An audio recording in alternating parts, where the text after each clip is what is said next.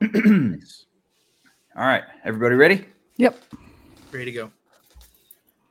What's going on, everybody? Welcome back to another episode of Bottom Sprocket. And things look a little bit different today because we are doing it fully remote. We've got Josh up in Colorado and Whitney over in her house somewhere else in Austin because she's got a little human and an even smaller human running around. And so getting out to where I am is kind of a pain in the butt. So we're doing it remote for the time being.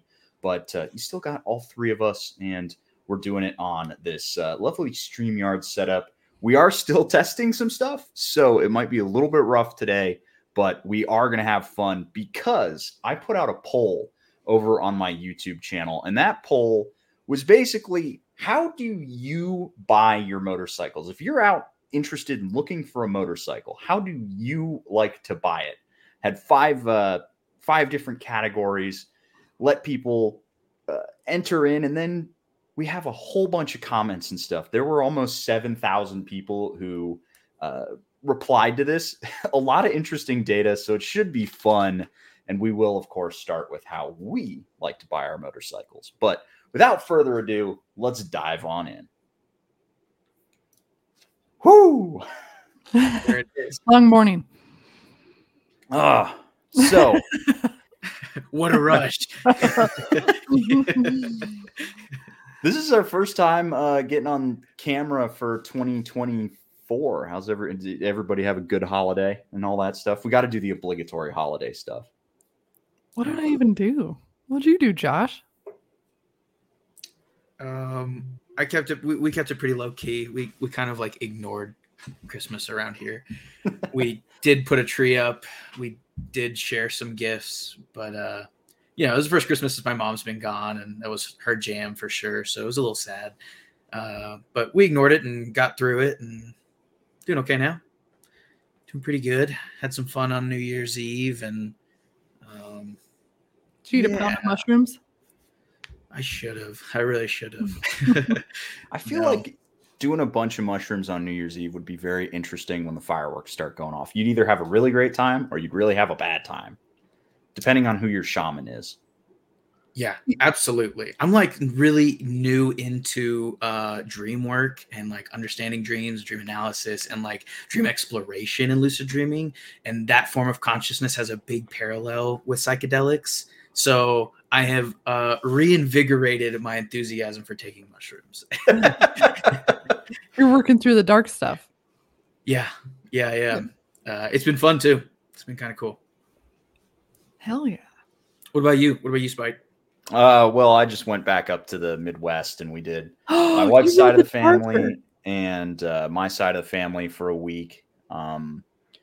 It's a little bit grueling doing the entire family because we're up in Madison, the suburbs thereof, for a few days, and then we're down in Chicago, and doing it in a week is a little bit tough. We need to come up with a better idea for next time, but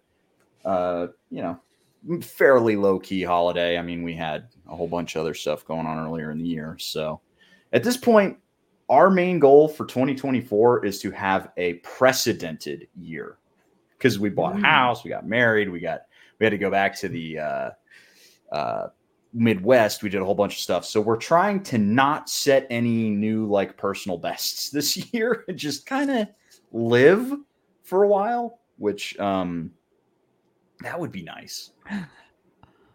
Just gonna settle down. Try to anyway.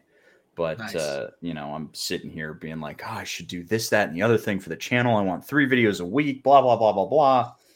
So of course I can't. Horrible. I've got brick down on the gas pedal work wise. So, same old. Nice. How about you, Whitney? I made bosam, which is like Korean lettuce wraps, and drank a bunch of champagne. Hell yeah. Nice. Yeah. And it's cool. So like our backyard neighbors light off fireworks in practically our backyard. So I can lay in bed with a Negroni and watch fireworks from my room. Hell yeah. Wow. Luxury. And my kids sleep through it. So I was like, this is perfect. Got Unsolved Mysteries on, fireworks. Yeah. If you've got good food and you've got good drink, like that's all that matters. Yeah. The kids are asleep. Yeah. Easy. It was fun. Very nice. Well, on that note, I feel like the obligatory holiday stuff covered. You got more guitars in the back. I see them. So that one right there, that's the my newest pride and joy. It's a Epiphone Les case? Paul that is currently in my room. It's the Matt Heafy signature 7-string Les Paul. Super excited about that. He's the guitarist for Trivium. I even have his fret wrap right there. Whoa. Yeah. So something of a Trivium fan. But yeah, so there are a couple of extra guitars. That one, there's a box behind it. I'm trying to sell some too. So one in, one out. Same deal with motorcycles because there's 10 of them in the garage right now. So can I borrow one for Coda or GP rather? Sorry. You absolutely can, for sure. Awesome. And Josh, if you want to come down for GP, you are more than welcome. I've got bikes. I've got bikes on bikes. Hopefully, this hasn't been revealed on the channel. Hopefully the VMAX will be running by then. Oh, that's right. You bought a VMAX. I have a VMAX, baby. I spent $700 to buy a VMAX. That's awesome. Not running? Not running. But I did get it to start on starter fluid. So it's basically I need to pull the carbs out, rebuild the carbs, get everything running. A couple of little fixes here and there. I'm thinking about actually going up to Cousin Bob in Arkansas. Oh, that'd be fun. And just hitting up Cousin Bob and having him be like, carburetors. Here you go, brother. Yep. It's 2 on that bike? It's not 4, right? It's probably just 2. It's 4? I was about to say, yeah. It's 4 carburetors. They're mounted on the top of the engine sideways. Like, you know how like the float and the diaphragm are usually top and bottom. They're mounted like this on the VMAX, which is weird. So my hope is because the guy only put 1,000 miles on it in like the 8 years he owned it. Don't get excited. This thing's got 70,000 miles on it, but he only put 1,000 of them on there. Oh. That it sat with the float bowls empty, but I can smell the varnish. So I'm a little bit nervous. So I'm going to run a lot of seafoam through there, see if I can get it to clean up, at least get it to run. Because if it runs, even if it runs like ass, I can still make a lot of good content with it. But VMAX, baby, $700. Heck yeah. It's a Yamaha. You'll be good. Yep. Get it cleaned out. It'll love to run. It'll be so excited to run again. How many torque bits does it have? 140 horsepower and like 80 foot-pounds of torque with horrible brakes. Perfect. Yeah. This is the Widowmaker. This VMAX era is the Widowmaker. So a lot of people died on it, didn't they? Oh yeah. Yeah. People love to wrap themselves around telephone poles on these VMAXs. I didn't understand the hype behind the VMAX until I saw the original commercial, and that shit had me rolling so hard. It was like I was like, oh, this commercial oozed, buy me right now. Like, drop what you're doing and fucking buy me. It's such a piece of beautiful gold. I cannot wait to get this thing running. And my plan is to rent it out and I've got a whole video series going on right now with it where basically the members on the Discord kicked in cash to help me buy it. And anything over the purchase price goes into fixing it. And then we're going to flip it and see how much money we can make. And then all of the proceeds go into the next bike where we buy, fix it up, flip it. And then I'd like to essentially get to a point where we can go buy one of those used Ducati Panigales off of a guy who spent like $22,000, got a 13% loan, had never ridden before, rode it for like 500 miles, and then is selling it because they have no time to ride. Mm-hmm. Right. You're like trading up from a paperclip, basically. Mm-hmm. Yeah. So it should be interesting. It's entirely audience funded right now, but I'm hoping that the proceeds start to grow enough over the years that we start getting some really awesome motorcycles. And who knows, maybe if we roll enough bikes into it, we build up enough in the bank, we get a full-on arch motorcycle one day. That would be really sweet. That would be cool. Nice. That would take a lot of work, though. If I'm doing this still while I'm 50, Keanu, I'll hit you up. I found a wrecked M1 for like $1,000. Whoa. Yeah. Although wrecked bikes, I don't know how much you want to. It depends on what wrecked means. Like if the frame is in good shape and the motor still turns over, everything else can be fixed. Although on a bike like that, you're talking about a lot of very expensive suspension components, a lot of very expensive braking components. The wheels themselves are, oh my God, expensive. Because I think that, doesn't the M1 come with carbon wheels? Oh God. Surely it does. Yeah. Yeah, that would be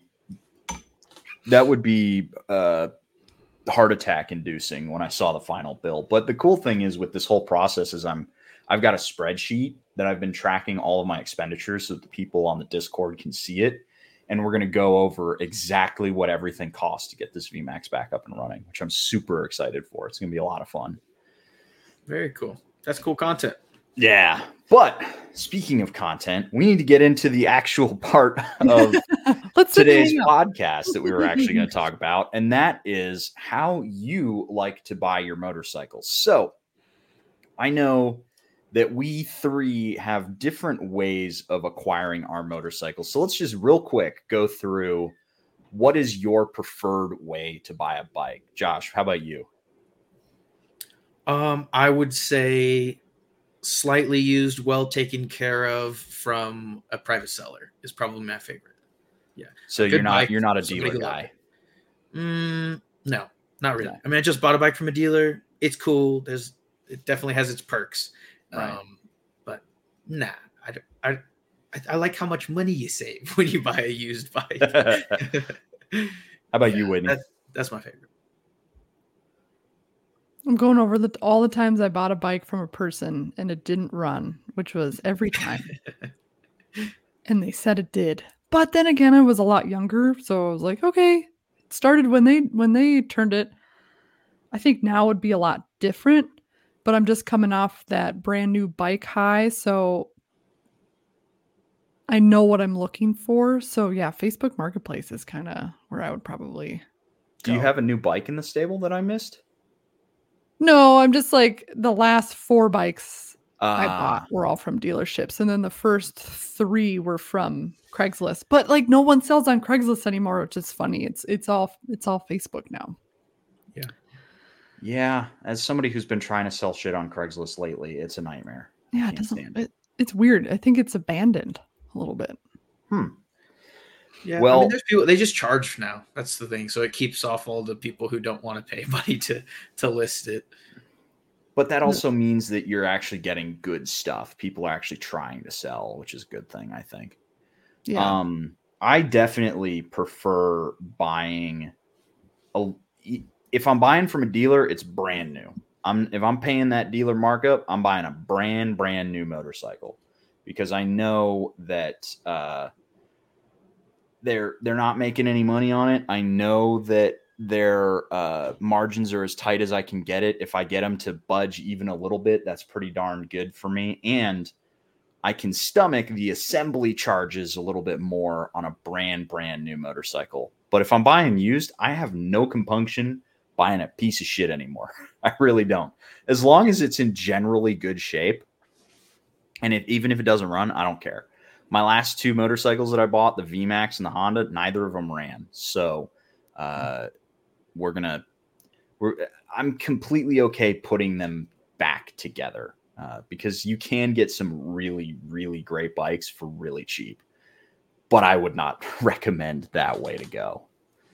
Yeah, there's something special about getting like a really cool bike for like $1,000 or under $1,000 when you're gonna have to put work into it, like I did with my GS or you did with your VMAX. Like there is something really cool to that. If you're set up and have the tools and the knowledge and the space and the time and other bikes to ride, I love that. Is like probably the most satisfying because like you created all of the value of that motorcycle. But I agree, buying used from a dealership, they don't love those bikes. That's for sure. Yeah. I've seen the things they do to them to make them passable. And what a nightmare. You know what's weird is Ride Now doesn't purchase bikes anymore, but they have a third party purchase bikes. Rumble or something.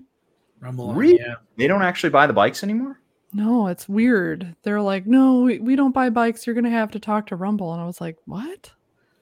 That's bizarre. And then AF1's like, yeah, we'll take it and we'll sell it for you. And, you can make we'll just take a percentage. Like AF1 was like way more personable about it. And well, that's because AF1, they're awesome. Yeah. Right now is a little less so. If you're in the Austin area, and they don't pay me to say it, buy from AF1. They're badass. They're a great team, and they limit the bullshit. So I bought 2 motorcycles from them, both used. Buying experience is so easy there. But They're that's not gonna just screw you over either. no, they won't screw you. But that's just our take on it. So now we're going to pitch it over to the YouTube folks, because these folks have some interesting ideas about buying bikes, and it's fun to go through it. So taking a look at this, we see that the number one preferred purchase is lightly used from an owner. And I consider lightly used to be like under 15,000 miles. I feel like that's a pretty fair assessment for lightly used, and high mileage is over 15,000. Some people were giving me shit being like, it's only high mileage if it's at 50,000. But I feel like you think over 15K is high mileage? I tend to, given the way that motorcycles are ridden. Yeah. Across all genres of bikes. Maybe a little less for cruisers because they're not really wrung out. Josh actually probably has a good idea of this. What was high mileage at G-Force?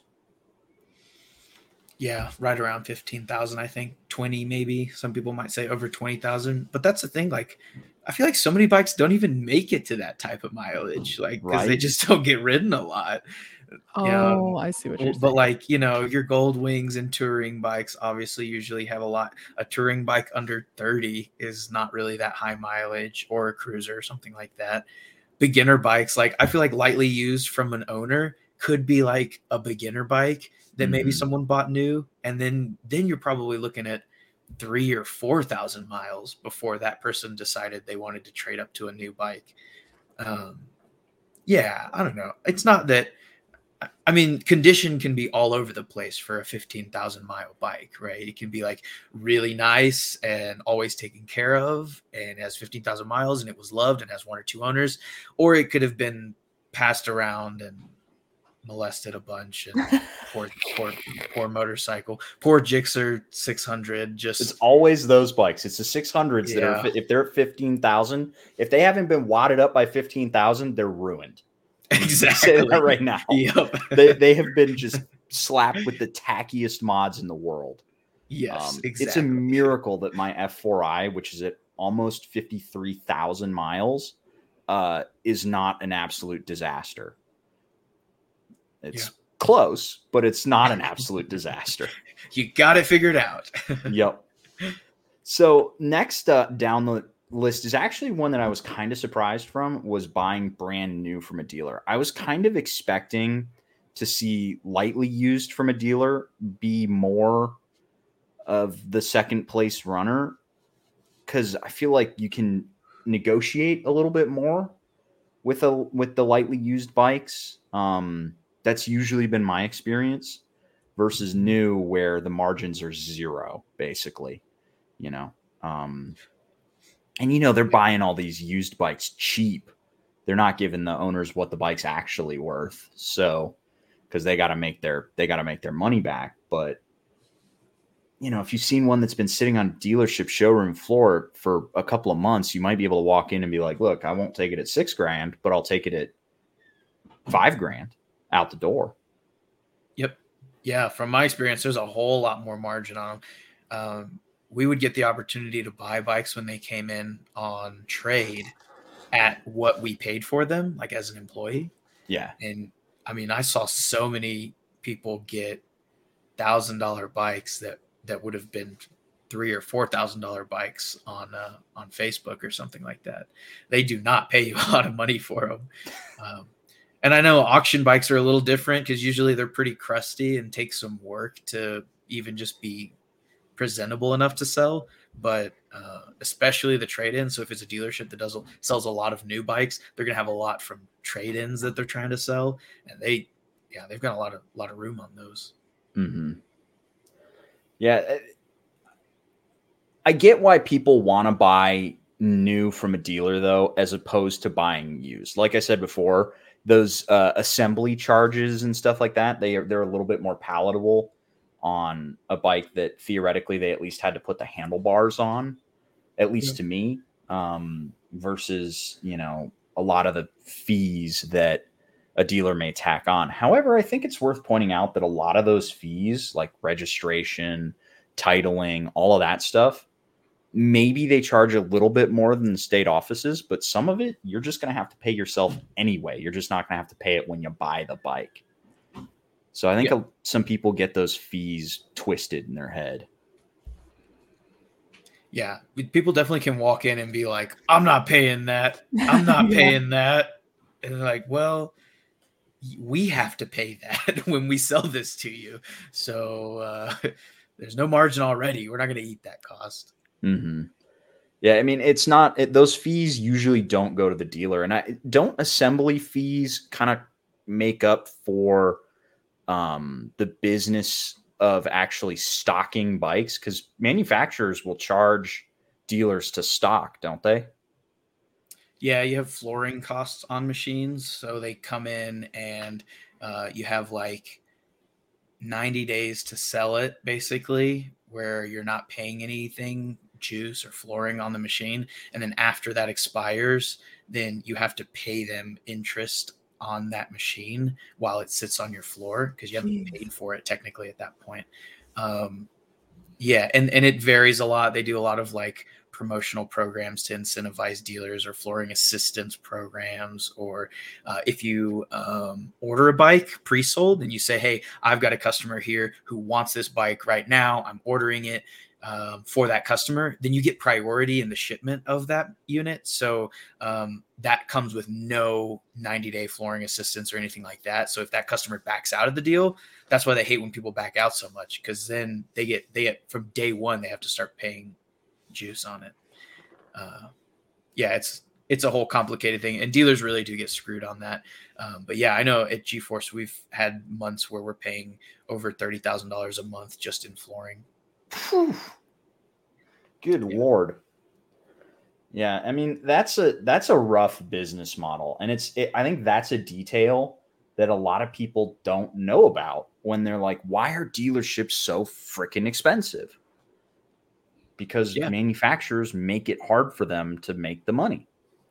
Yep. That's why on new stuff, they're only making money on this freight and setup, dock and tax fee type of stuff. That's usually a markup. You know, there are definitely some dealers who have the model of, we're not going to gouge you on that stuff, and we're going to hope we can make money selling you helmets and jackets and service and things like that. And there are lots of dealers who do that, and there's other dealers who can't quite do that, and so they know they have to make that money on that initial sell. And so they're going to charge you a very annoying fee just to buy it from them. You saw a lot of that during the pandemic, a lot of it. I bet it skyrocketed then, just because nobody was. Well, you had that pandemic Donnie Dollar come in, and then everybody went and blew it on power sports stuff or hiking equipment or whatever, and then everybody just stopped buying. Right. It was just a seller's market. There wasn't enough bikes for how many people that wanted to buy them. So you could pass on it at any time. Be like, yeah, it's fine if you don't want to pay that. I've got 6 other people here waiting to buy that same bike. So, and that's kind of why prices spiraled a little bit. Yeah, because I know my buddy Ben, who I filmed the MT09 video with, he paid like almost 13 grand for his MT09 SP. Wow. Yeah, at the height of the pandemic. Great bike, not a 13 grand bike, because at that point you're talking MT01 money. Yeah. It's great to buy if you work there, that's for sure. They really hook you up at that point. You don't pay any of those fees. You pay it at invoice plus a small percentage to cover the assembly of it, like the actual cost of the assembly, not what's charged for it. That's a smoking deal.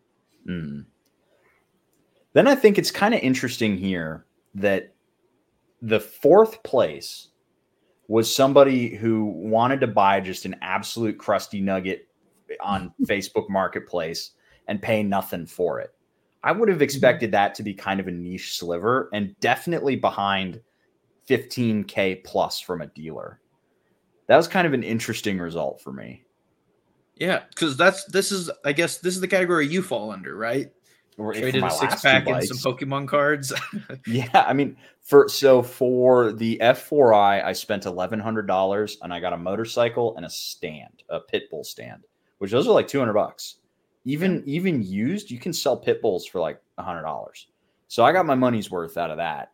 And then for the VMAX, I spent $700 on it.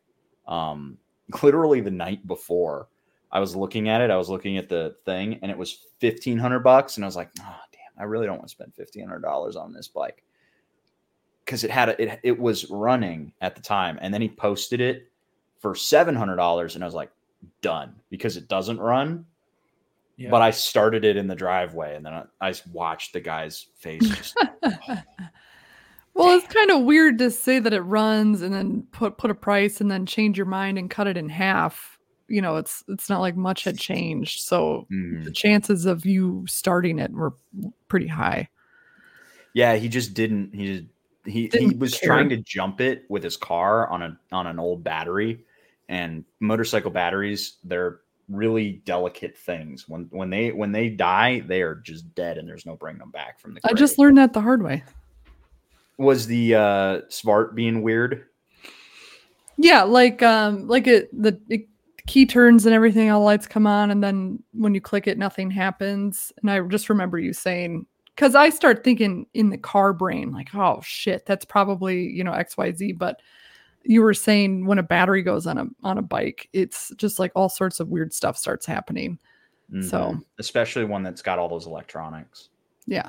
But you've had a lot of battery issues with your Smart, haven't you? It had a faulty battery, and that's when it was throwing all those like weird headlight codes. Yeah, and your dashboard wasn't working right? The dashboard still doesn't work. That's when it gets really hot outside. It doesn't work. Oh, God. The things I do for just how that bike looks is borderline stupid. So that's KTM for you, though. Yeah. What the hell? I also think, though, to talk about, trading Pokemon cards for a Krusty Nugget, there's something fun about seeing, like you said, it was $1,500 and then you check the next day and it was $700. Like, you're milking that dopamine gland. You're like, oh, fuck yes, I'm going to get this bike. Like, that's going to have a large crowd because, we want to see what you can get and what you can find. Like, that's like a whole nother reality. True. It's kind of that, like that treasure hunt mentality when you go to Costco and you start wandering through like the front of the store and they have all the like fancy new electronics, almost like the as seen on TV section at old Bed Bath and Beyonds, where you'd walk in and all as seen on TV stuff is right by the registers, just to like that impulse buy. Yeah, but instead of like a heated toothbrush, it's a fucking VMAX. And I think people also like kind of get forced into that category too when you want to buy, and that's the only option. It's the only one sub $2,000 to buy a two-wheel death machine. So, dude, 12 years ago, $2,000 used to buy you a lot more. I hate to sound like a boomer or something, but god damn, you used to be able to buy a lot of cool stuff for $2,000, and now it gets you nothing. Even before the pandemic, I bought my first 919 for $3,000. That's a great price for that bike. I was looking at dirt bikes in 2019 for $1,500. Like, now, good luck finding one for $1,500 that it even has two wheels. Yeah, I just went through that with my dad's dirt bike. We bought him but this was one of those cool like chasing dopamine scenarios where you're watching the listings and you find somebody who's got to move next week and take them. And I feel so bad. I don't want anybody to be in that situation where they're giving up motorcycles for less than they're worth. But it sure is fun to be on the other end where you get a smoking deal on something like that. Because we bought that bike for $1,500. We've put no more than $500 in parts on it, and it is nice now. Yeah, he has a very nice dirt bike now.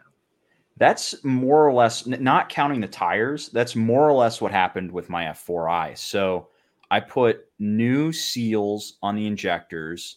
I flushed the injectors. I put a new fuel pump in the tank. And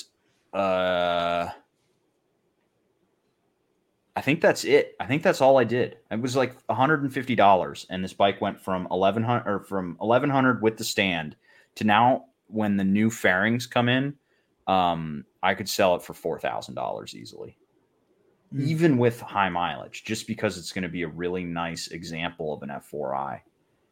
Yeah. And of course, tires are freaking expensive. I spent like $500 on Diablo 4. Tires are they don't have to be. insane. You bought expensive tires. You could have gotten GPR 300s. It would have been okay for less than half that price. But I am trying to take it to the track. I don't want a GPR 300 on a racetrack.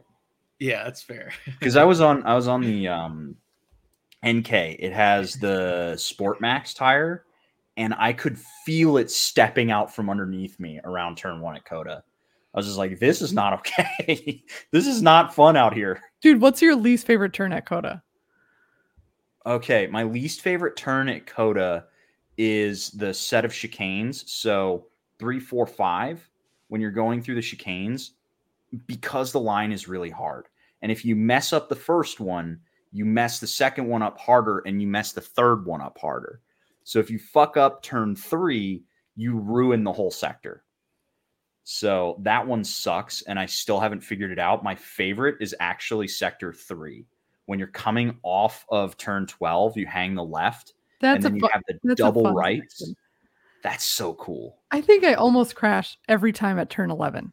Like turn 11 was just like, it's so sharp. It's right before the straightaway. Yeah. It's so sharp that you can't even see where you're going. When I did it with the guys at Ride Smart, I did their Learning Coda course, because Ride Smart's a track day school, not just a track day org. The guy I was running with was basically like, you don't turn for turn 11 or turn 1 until it's 90 degrees. It's at your 9 o'clock. Then you're actually going to hit the apex. If you turn any earlier, you're going to miss the apex. So it's late. It's a very late apex on that corner. So it's like past the corner. So like you go all the way around the corner, and then the apex is there. It's really weird. I'm so jealous. I haven't ridden it still. Oh man! Let me know when an opportunity comes up. I'll come down for that. I'll get with my guy at Ride Smart. I'll see if I can get us in. I want to go too.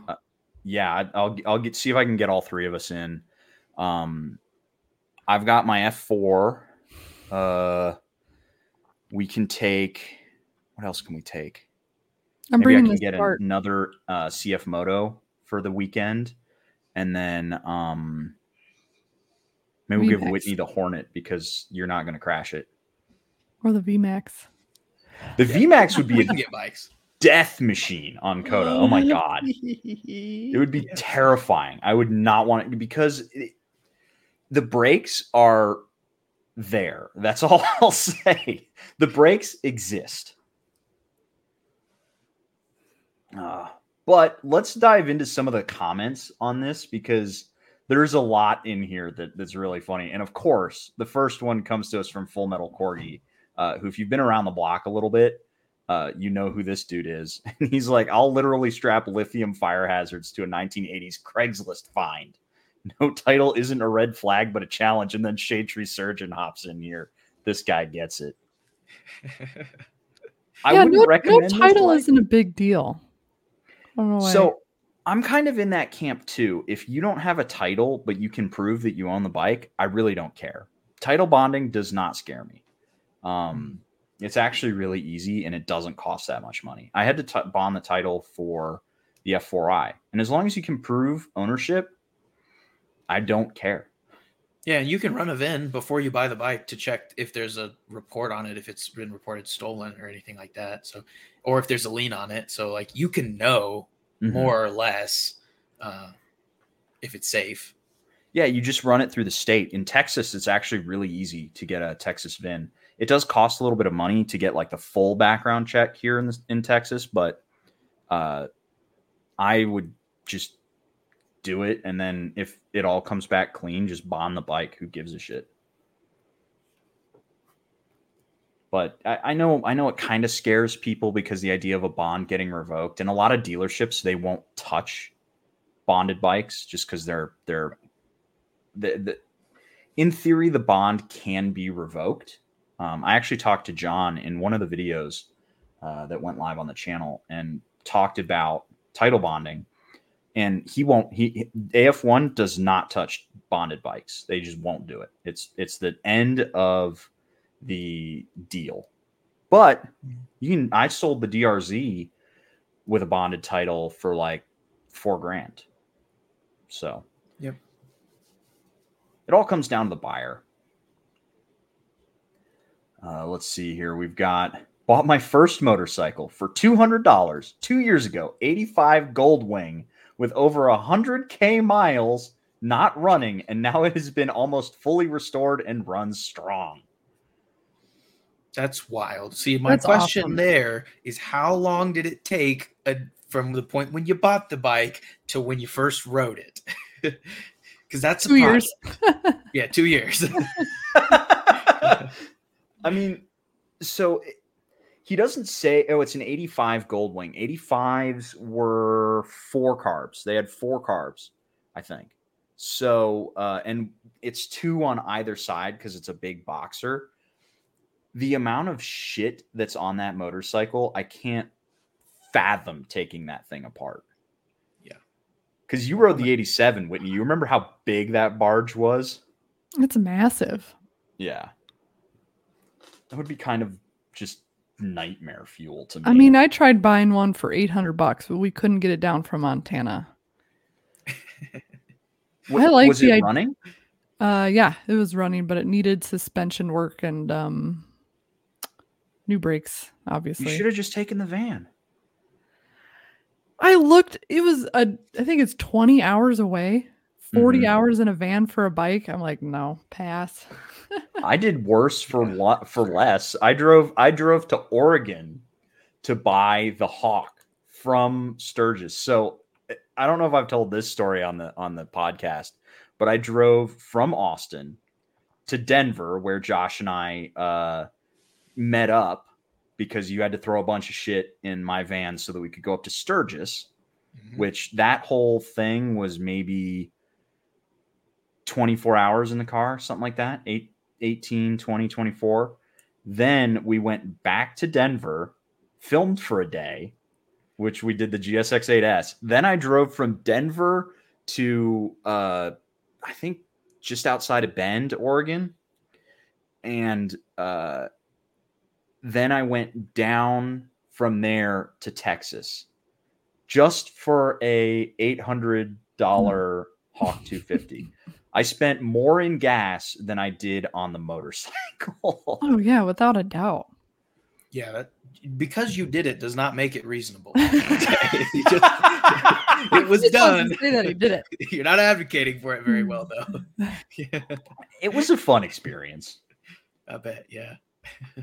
So this guy here, first bike is a 93 CB750 for $900, needed a carb rebuild and rode it for 3 to 4 years.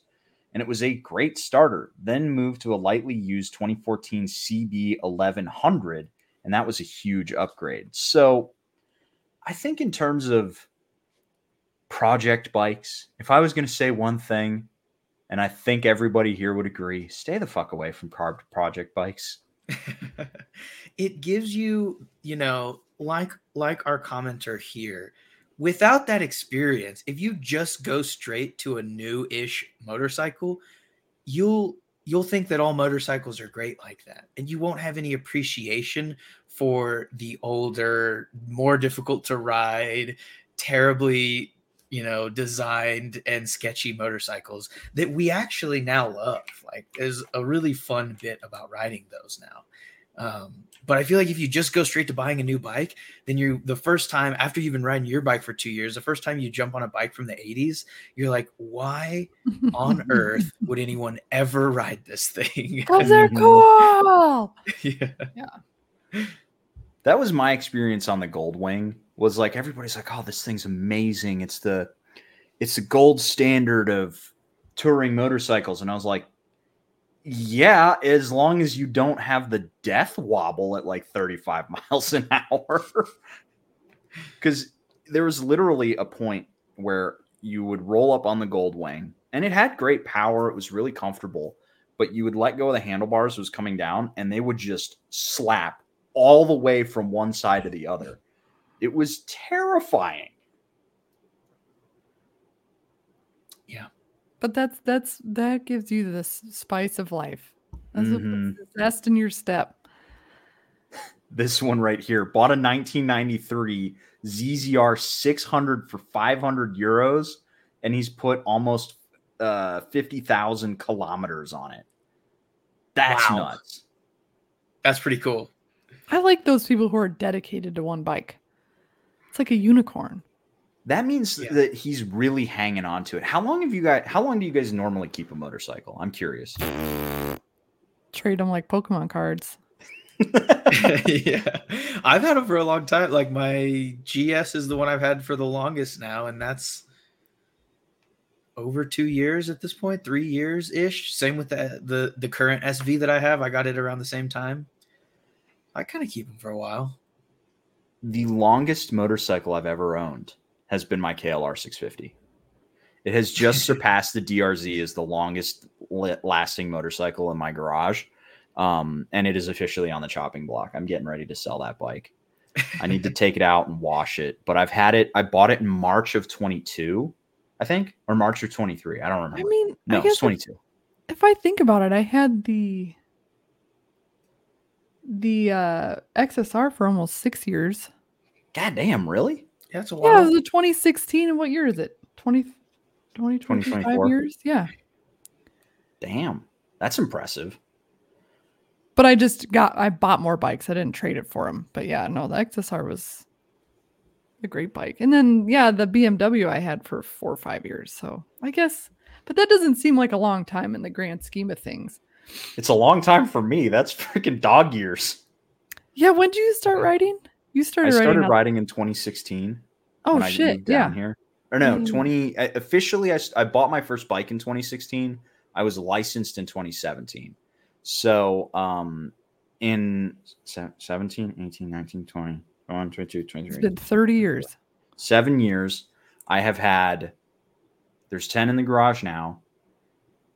And I sold like 7 on top of that. So 17 motorcycles. That's that YouTube blood running through your veins. Yeah. Admittedly, I do this for work, so they come and go. And some of those bikes are not mine. Just the live wire's been sitting in there since August, so I count it. But you know, yeah, that's kind of crazy. That I mean, I don't know many people who are like that. I feel like even like the collector type of rider who wants to find old cool things and bring them back, and then probably plans to keep them forever. Mm-hmm. They end up with a lot of bikes as well, but I feel like they're still keeping them for a long time. I don't keep mine. The Ducati lasted a year. The Moto Guzzi I'd like to last a year, but depending on when the new Ducati 698 Mono comes out, it might be on the chopping block. Unless I can sell the KLR for what I want it and get a good down payment on the Ducati. Yeah, I am surprised you still have the KLR. I just can't ride it anywhere. That sucks. It sucks having an adventure bike. You can't ride it anywhere, Texas. and yeah, it's just like you've got so many other options. Yeah, I want a Super Sport. I'm probably gonna get rid of the 8S eventually here pretty soon. Are you gonna go for the 8R? No, gross. No way. Right? How dare you? No, honestly, I want like a Panigale V2. Probably Damn, something like that, or an RS660 maybe. I don't know. I want a Super Sport. Spicy. I'm actually going to film a video with my buddy Ben this week talking about the RS660 versus the CBR 600 F4i. That'll be fun. Cool.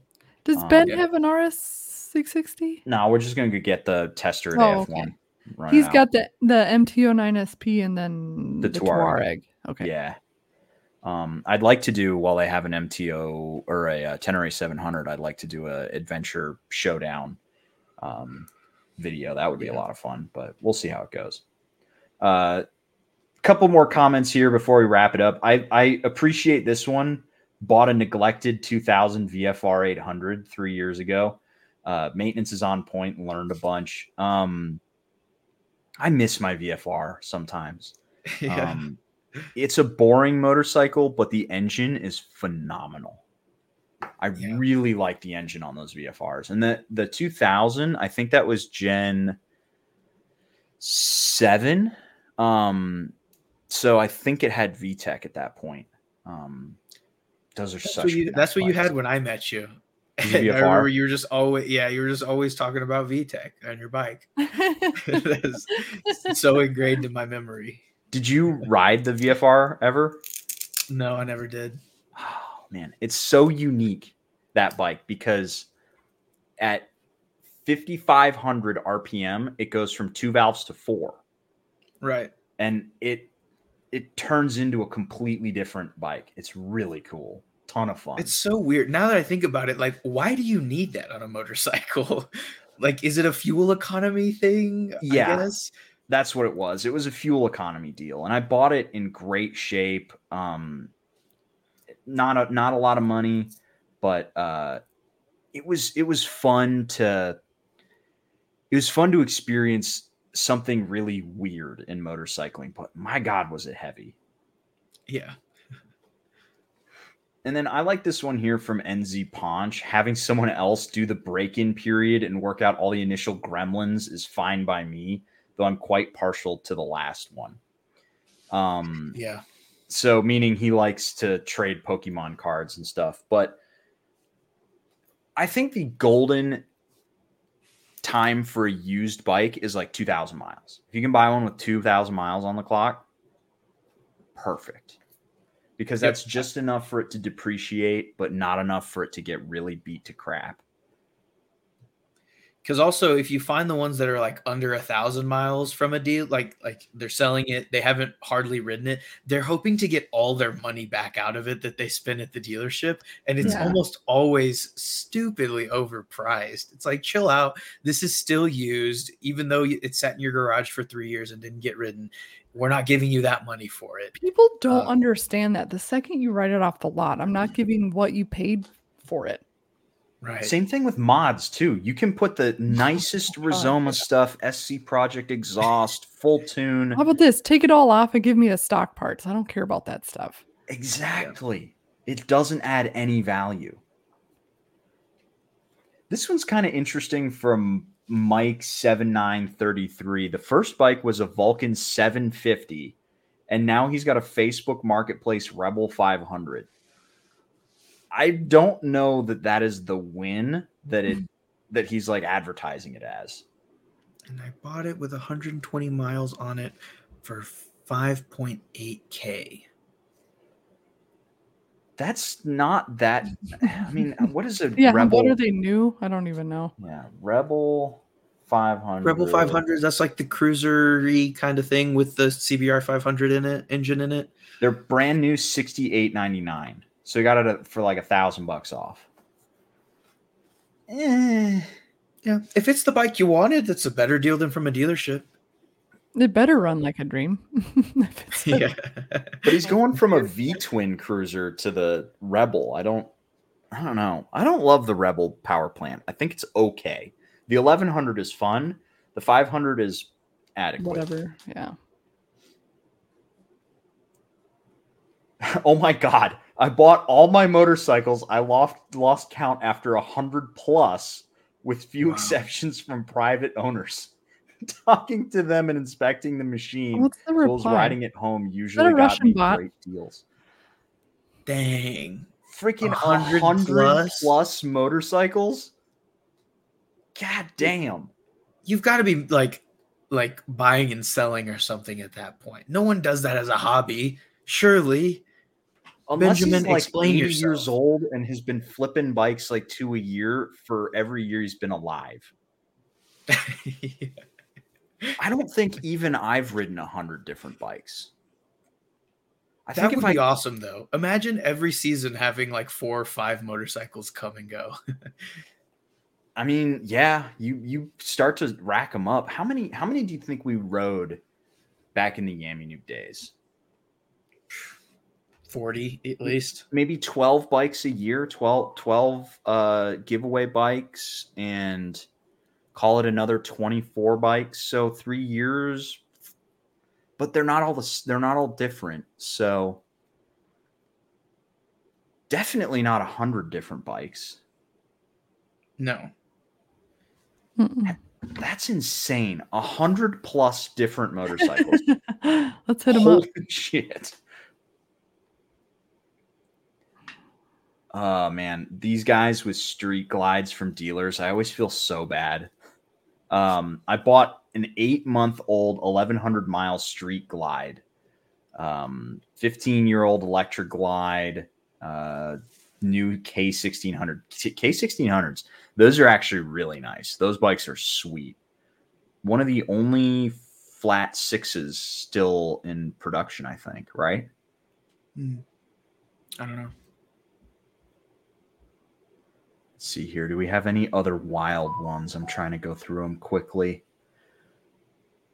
Lightly used from a dealer, no preference. I'm a huge fan of POS Hondas, so I buy those secondhand and tinker on them. Put the Z900 RS. I really want one. I mean, Hondas are a good get just because they make so many parts, and Honda reuses so many parts.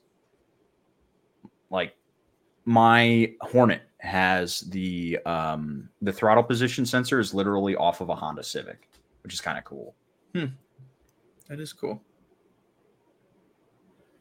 But generally, those are some vibes from the comment section. I figure we'll start wrapping things up here. So, feels to me like the win for buying a motorcycle is lightly used from an owner. That's probably the takeaway here. And then the worst is probably buying a carbureted motorcycle that doesn't run, like my VMAX. Yeah, fair. And then there's plenty of people who are just happy enough to get ripped off by a dealership just for the ease, just because it's worry-free and you can take the bike home quickly and it works. Any parting thoughts, anybody, before we send them off to that good night? I mean, I remember, let's see, Husqvarna started at some ridiculous price. It was like 12. Your 701, you mean? Yeah, and then I got it. Somebody told me, like, hey, they're $9,000 now. And I was like, they started at 12 because that's what I bought my SMCR for. Yeah, and then I was like, oh, I'm there, and I bought it because it's like and the same thing with the R9T, like that started at 13 and then I got it for 10. Like, I'm not sure. I guess they were just, I don't know, sitting on the floor. I don't know why nobody wanted the Svart peeling. I thought that bike was sick. I don't know why either. It's kind of a weird, I think just Husqvarna doesn't have enough brand recognition, but it's definitely the nicer bike between the SMCR and, the Svart. I would take the Svart every day because the SMCR was fun, but it sucked to ride for a long time. Well, there's like for a naked bike with that type of power and displacement, there's a lot of options, and people buying that bike already have experienced and can probably buy whatever they want. Whereas, because I know the 401s, they sold like crazy, but when they came out, there weren't a lot of really good, 400cc bikes like there are fixing to be here pretty soon. That's my guess. I don't know. I would just say, we're talking about our preferences and stuff, but don't let us discourage you. Buy the bike. Yeah. But whatever the option is, buy the bike. You're still getting a motorcycle, which inherently is awesome. Yeah, I liked one of those comments where he was like, it depends on the bike and it depends on the time. Yeah, it's like sometimes I came out of a chapter of buying a bunch of bikes that didn't run. So you're like running to the dealership and then now I'm done with that. And now you want to run back. It just kind of depends. Mm-hmm. Yeah. You still thinking about getting a project bike, Whitney? I want a dirt bike. I think I want a dirt bike before I want to get a project bike. Get a project dirt bike and really hate my life. Yeah. I'll keep my eyes out. If I see a good one for you, I'll let you know.